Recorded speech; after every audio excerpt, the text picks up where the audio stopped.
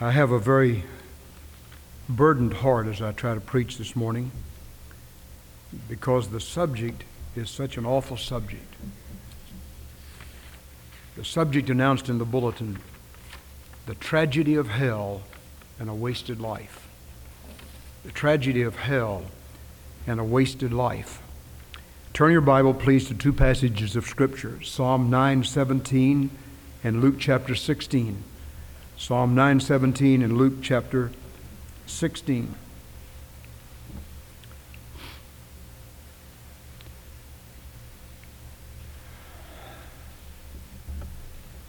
May we pray together. Our Father, we ask you to speak to our hearts of the reality of this awful doctrine that you told us about in the Bible.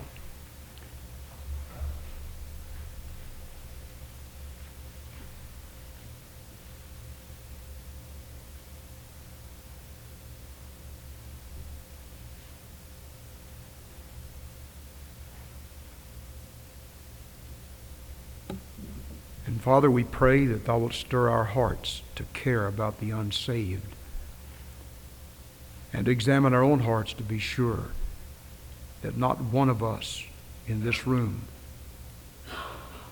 will be lost forever. We pray in Jesus' name, amen. In Psalm 9, verse 17, the wicked shall be turned into hell, and all the nations that forget God. The wicked shall be turned into hell, and all the nations that forget God. And in Luke 16, beginning with verse 19, there was a certain rich man which was clothed in purple and fine linen, and fared sumptuously every day. And there was a certain beggar named Lazarus, which was laid at his feet at his gate full of sores, and desiring to be fed with the crumbs which fell from the rich man's table. Moreover, the dogs came and licked his sores. And it came to pass that the beggar died and was carried by the angels into Abraham's bosom. The rich man also died and was buried. And in hell he lifted up his eyes, being in torments, and seeth Abraham afar off, and Lazarus in his bosom. And he cried and said, Father Abraham, have mercy on me, and send Lazarus, that he may dip the tip of his finger in water and cool my tongue, for I am tormented in this flame.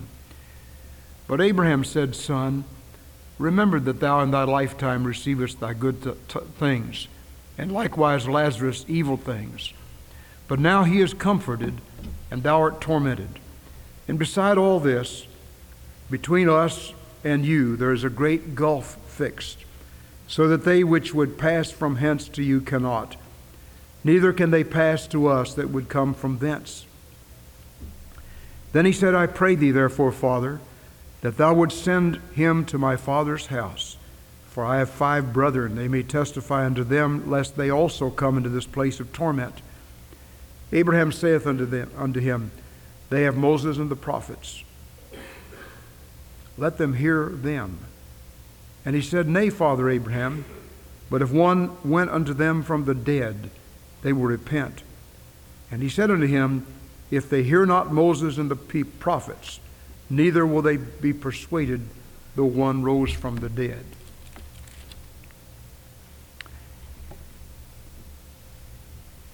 We're talking about the subject of hell. And that's a hard subject. Most of the time, the only time people even hear that word is in profanity. And more by radio and television, people have lost all reserve about their vocabulary. And they'll say hell this and hell that and all that kind of thing. They have no idea about the reality of hell. They're just using it as a byword. Beloved, hell is more than a byword. The Bible says hell is real. If we're going to believe any of the Bible, we need to believe all of the Bible. If we believe what the Old Testament said about the birthplace of Jesus, that he would be born in Bethlehem, and it came to pass, Why should we not believe the Word of God when it says the wicked shall be turned into hell and all the nations that forget God? Now, hell is a Bible doctrine that is very, very, very, very hard to preach on. It stirs my emotions to their depths. There's some questions people ask. Is hell real? Is there recognition in hell?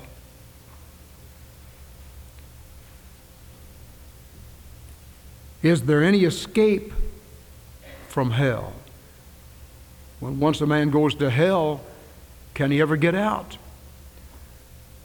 One group of Christians, in order to make some kind of hope out of the awful doctrine of hell, have sidetracked the doctrine and called it purgatory.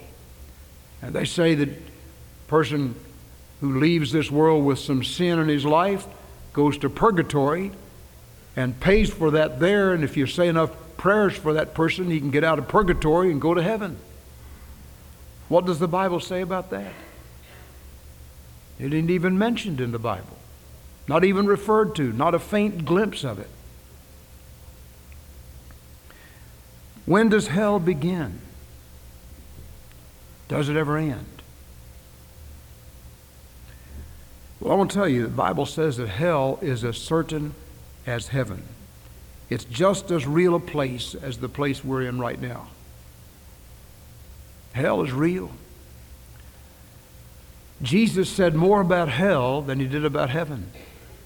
And he warned over and over and over again concerning the awfulness of being lost and spending eternity in hell. Hell is a place of punishment for those who reject God's only remedy for sin, the blood of Jesus Christ. Jesus called hell the lake of fire, the abode of the damned. He who came to seek and to save that which was lost warned of punishment for the wicked in these words: everlasting fire, weeping and wailing and gnashing of teeth, where their worm dieth not, and their fire is not quenched. There are three words in the English Bible that we have to deal with when we think of hell. Number one is Hades, the temporary abode of the dead in the Old Testament before the resurrection of Jesus and his ascension. And the temporary abode of the wicked dead after Christ's resurrection until the judgment of the great white throne.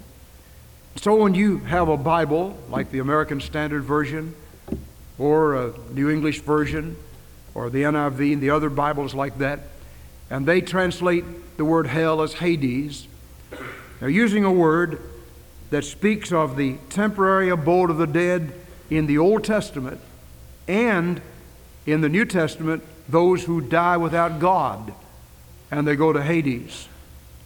But it's only there in the Old Testament. Hades and Sheol and those other words were used to refer to the realm of the dead.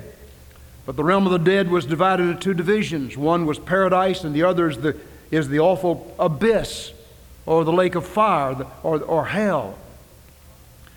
And when a saved person died, like Abraham, he was gathered to his fathers, he went to paradise. When a wicked man died, he went to the realm of the wicked dead. And when Jesus died on the cross, he went to paradise and vindicated the faith of the faithful and led captivity captive and gave gifts unto men, and paradise was transferred to where Jesus is now in heaven. The other word is Tartarus. In 2 Peter chapter 2, verse 4, it's the abode of the fallen angels, a temporary prison house until the great white throne judgment. Gehenna of fire is the final abode of the wicked. It's called the lake of fire. It's used 12 times in the New Testament, 11 times by Jesus himself, and 1 time by James. It is the awful place. And Jesus used the term Gehenna of fire, speaking of what everybody in his day was familiar with, right outside Jerusalem, was a valley called the Valley of Hinnom, or Gehenna. And that fire burned all the time. In the Old Testament, people would throw their little babies in there to the god of Moloch.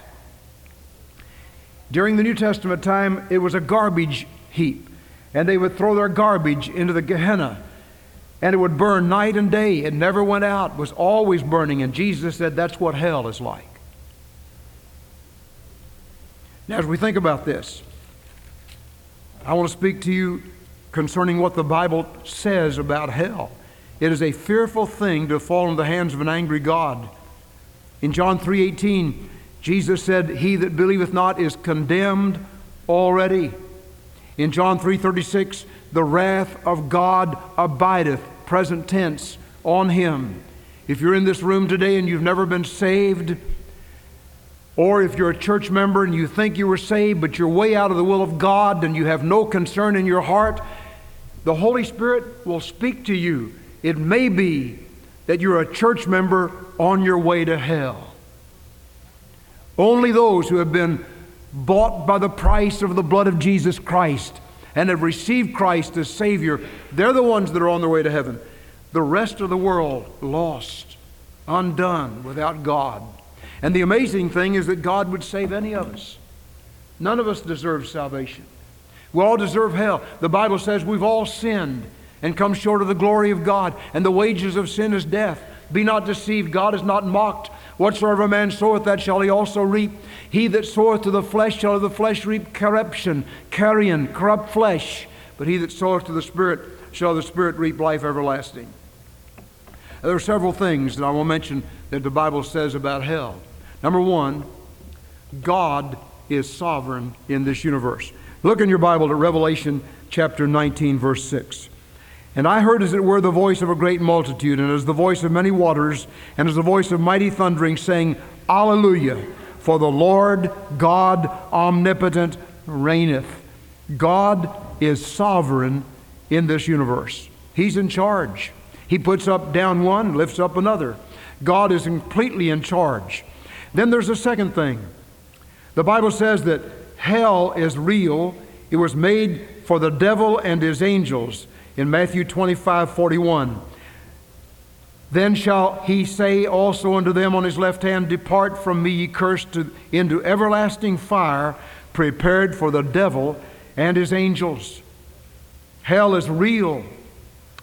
Thirdly, hell is eternal. Look in Mark chapter 9, verses 43 through 44. Mark chapter 9. "And if thy hand offend thee, cut it off. It is better for thee to enter into life maimed than having two hands to go into hell, into the fire that never shall be quenched, where their worm dieth not, and their fire is not quenched."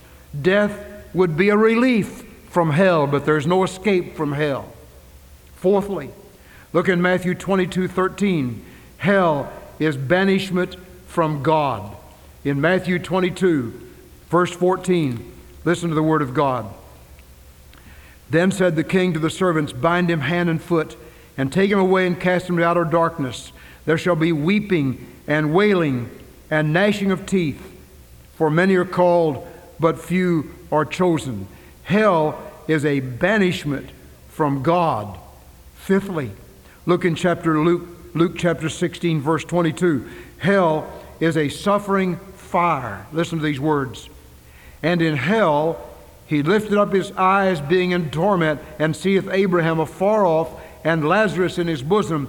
And he cried out and said, Father Abraham, have mercy on me, and send Lazarus, that he may dip the tip of his finger in water and cool my tongue, for I am tormented in this flame." Now I want to show you something. I want to complete something I started last Sunday.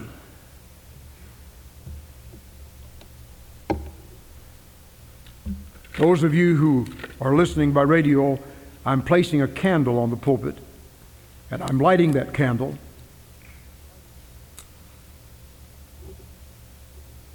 And that candle symbolizes fire. It is fire. It is real fire. Now,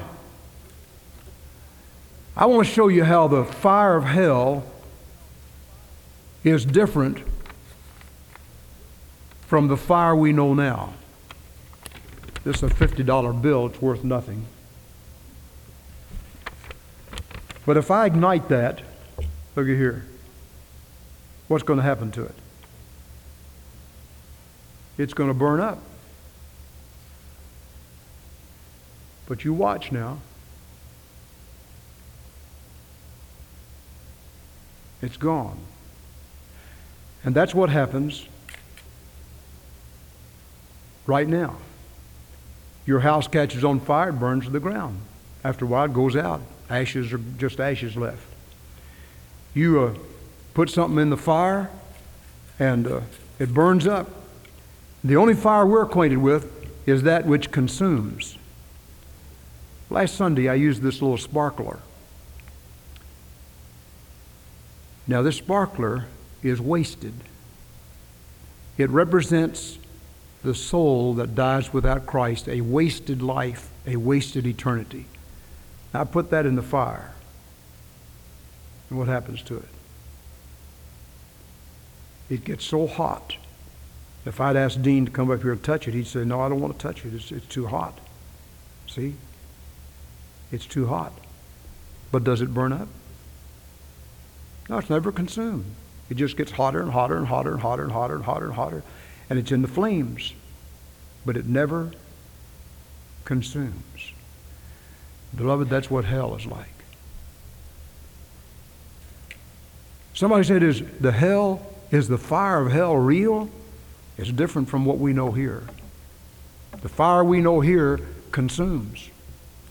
It burns your house down. It burns the garbage up.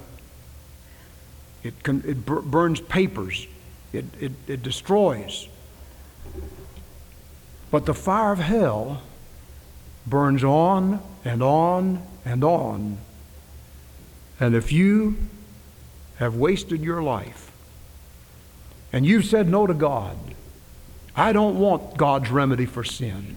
I'm not going to repent of my sin. I'm not going to turn away from my sin. I'm going on and on in it. You'll be in hell forever. But you'll never be consumed. That's the reason the man in hell cried out, Father Abraham, I'm tormented in these flames. Send Lazarus that he may dip the tip of his finger in water and cool my tongue. I'm tormented in these flames. Friend, if you're on your way to hell today and your heart quits beating and you go out into eternity, you're going out into hell. Never again will you have a second chance. There's no other chance. There's no other opportunity. If you reject God's only remedy for sin, there's no other way to get to heaven. You'll spend eternity separated from God. Hell is filled with the most motley crew ever assembled. Look in your Bible at Revelation 21, verse 8. In Revelation 21, verse 8, listen to this. But the fearful and the unbelieving and the abominable and murderers, whoremongers, sorcerers, idolaters, and all liars shall have their part in the lake which burneth with fire and brimstone, which is the second death. Hell is filled with the most motley crowd ever assembled. You don't like to be around people like that now.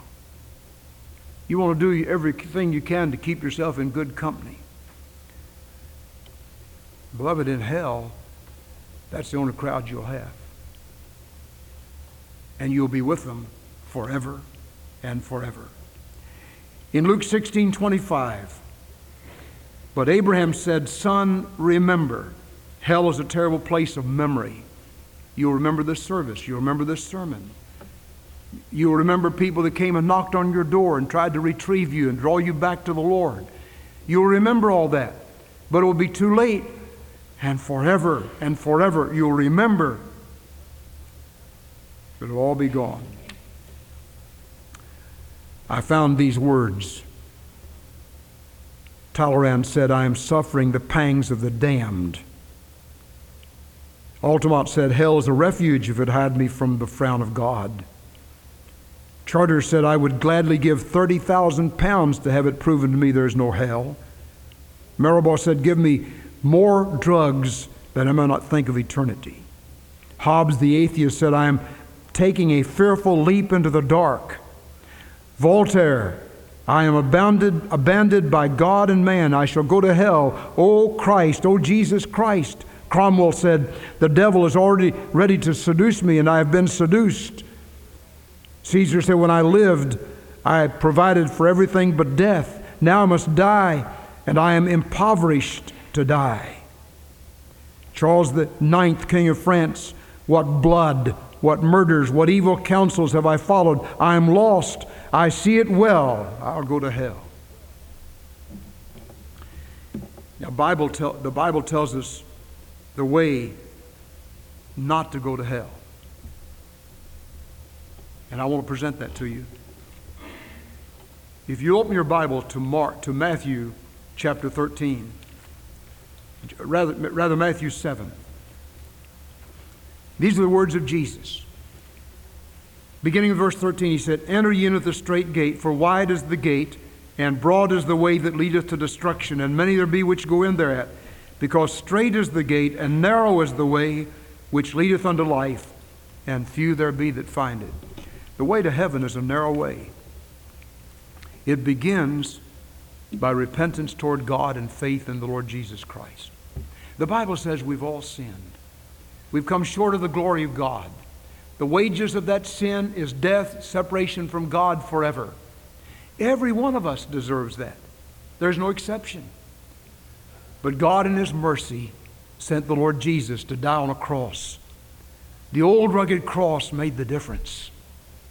On a hill far away stood an old rugged cross, the emblem of suffering and shame. And it was on that old cross that the dearest and blessed and died for our sins. He died in our place. Over there is destruction. And we're on a broad road that leads down, down, down to destruction and a wasted life. Over here is the cross, heaven. And right in the middle of that broad way, there's a narrow road that leads over to that life. And during life, we're on a broad road going to hell. We don't have to do anything to get on that road. We were born on it. We came to the age of accountability. Nobody had to teach us to sin. We had a nature that wanted to sin. And we were going down the broad road.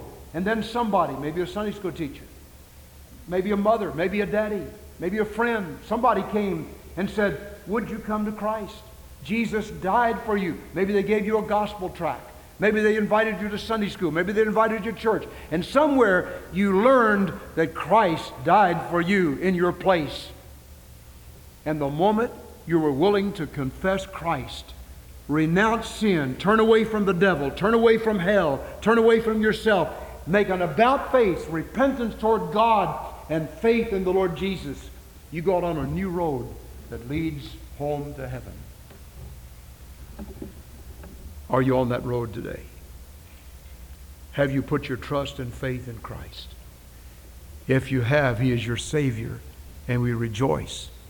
If you've never done that, then the Bible gives you an open invitation. Come unto me, all ye that labor and are heavy laden. I'll give you rest. Take my yoke upon you and learn of me.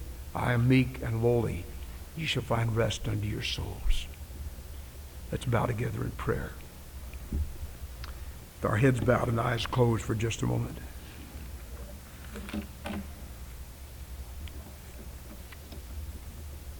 How many of us can say,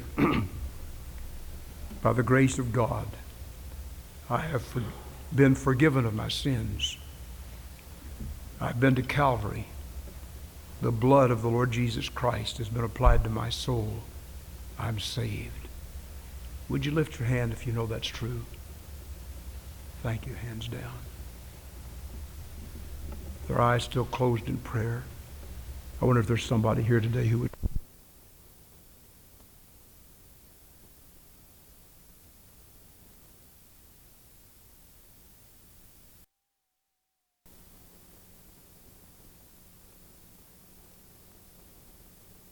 Preacher, I don't think I've ever been saved.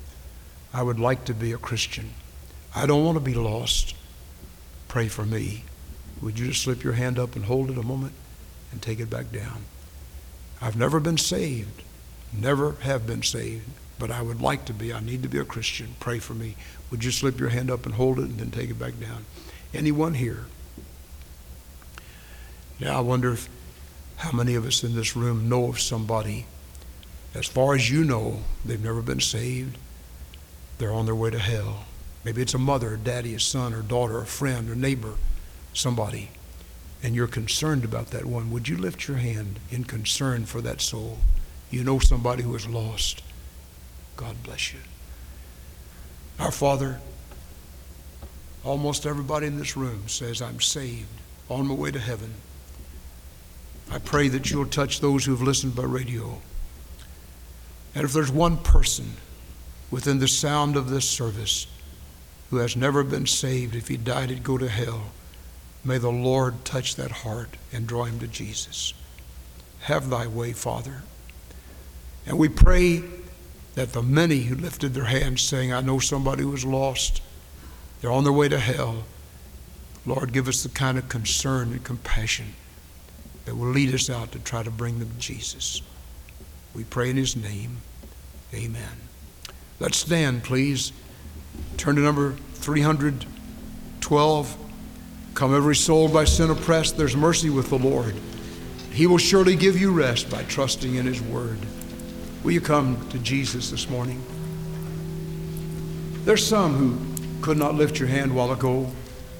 You don't know for sure you've been born again. You don't know you've been saved. I want to ask you to come just as you are. Don't try to get better. Don't try to clean your life up first. Just come like you are. He'll save you. He'll forgive you. He'll cleanse you. Would you come?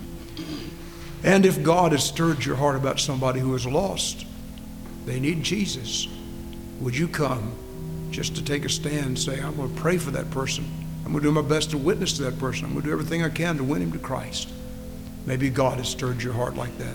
While we sing, will you step out for Christ? God help you.